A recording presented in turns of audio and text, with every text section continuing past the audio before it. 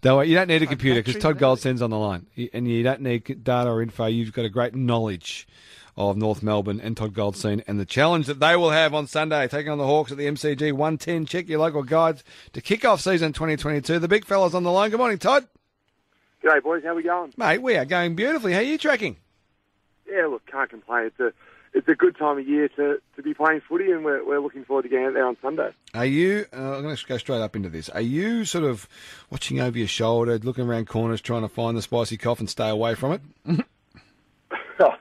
Look, there's always pressure on how you're going and wanting to perform. So, look, I think the more pressure there is, the best it brings down all of us, I think, and the stronger your squad is, the better your side will be. Have you got any COVID issues?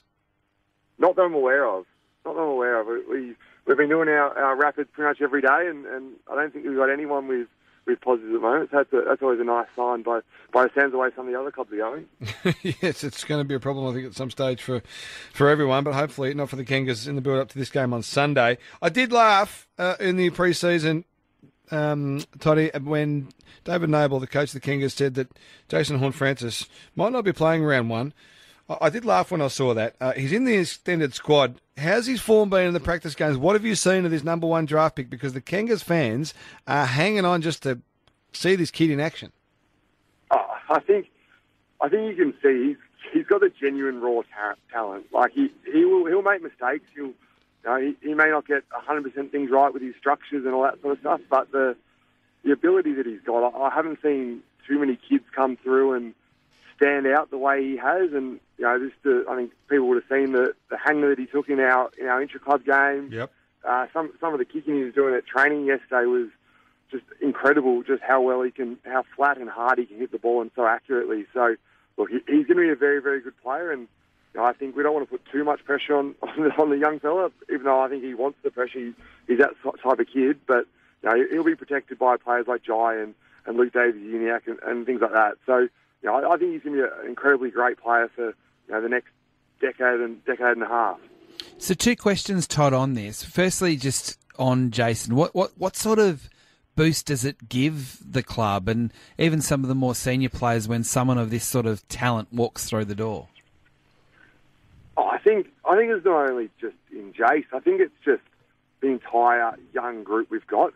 It's one of the more talented young lists I've seen, and I think that gives everyone, it makes everyone walk a little bit taller, knowing that we've got, there's not as much pressure on the likes of Jai or a Jack Zeeble or a Nick Larkey, because we've got these young kids coming through that are really going to take the club in the direction they want to go in.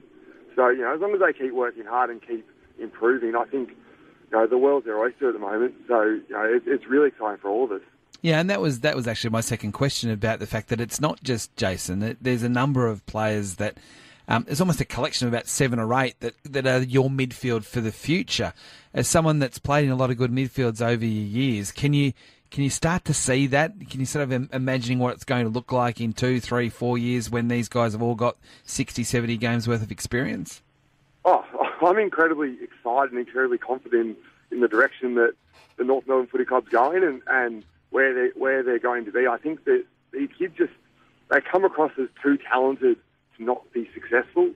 And, as long as they keep living by the ethos that we're trying to drill into them at the moment and they're really team-first players, I think they're going to be incredibly dangerous. It may be this year, it might be the year after, who knows, but when it clicks for them all, they're going to be very, very good. And you said there's 7 or 8. I reckon there's at least 10 or 11 that are going to be driving this club in the next 18 months. What does success look like this year for the Kangas? Is there a marker, not necessarily wins or losses, but is there a marker that you've got as an aim and a goal to try and chase as a team? Oh, look, for us, the big thing that the coach is always pushing is just looking at the marginal gains and trying to get better in each little different area that maybe we let slip last year. So, we've got a few little markers internally that we're looking to tick off, and hopefully, if we tick those off, then that will lead to, I reckon, a lot more wins than losses.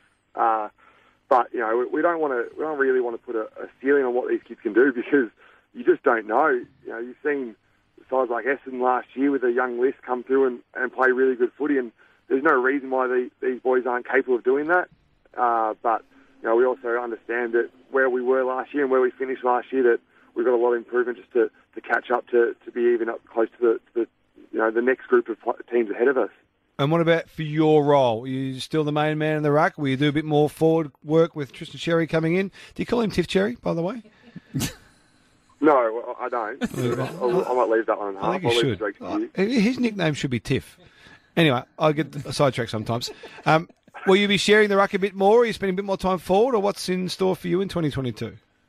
Yeah, I know sort of intimated last year that their goal is for me to play more forward, and that's something I've really enjoyed this pre-season, trying to learn and get better at that craft. So I'm looking forward to playing a bit more forward, and how we're going to share those duties.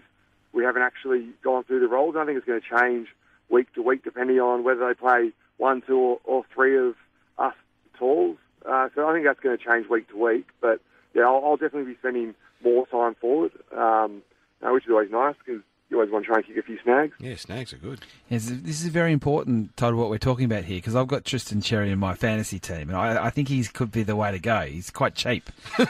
So you're confident that I'm on the right track here with Tristan? I get asked for a lot of advice on fantasy football, and I'm going to steer well clear of that because I can't be blamed when it doesn't come true. But no, Tristan's had an incredible pre-season. The improvement that he's shown since last year is truly incredible. So, I think he's definitely going to be playing some good minutes in the ruck and playing a lot of games this year. Good. I'm happy with that. So the other one I want to ask you about is almost the forgotten man at North Melbourne, and his name is Aidan Corr, who came as a sort of not a high-profile recruit, but a big recruit for the footy club last year and had so many injuries last year. How's he looking? Oh, he looks great, and I think the way he carries himself around the footy club is shown by the fact that after playing 2 games, he's in the leadership group. So I think that shows where we see him as a player and as a person. But I think he's at full fitness now. He's ready to go. He's almost like a new recruit this year for us that we didn't really get to unveil last year. So he's going to be a mainstay down in our backline for the next 5, 6, 7 years. So I think we're really excited to see what he can do working in with Ben McKay, who obviously took some steps forward last year. And Callum Coleman-Jones come across to the club as well from the Tigers in the off-season. What's he added?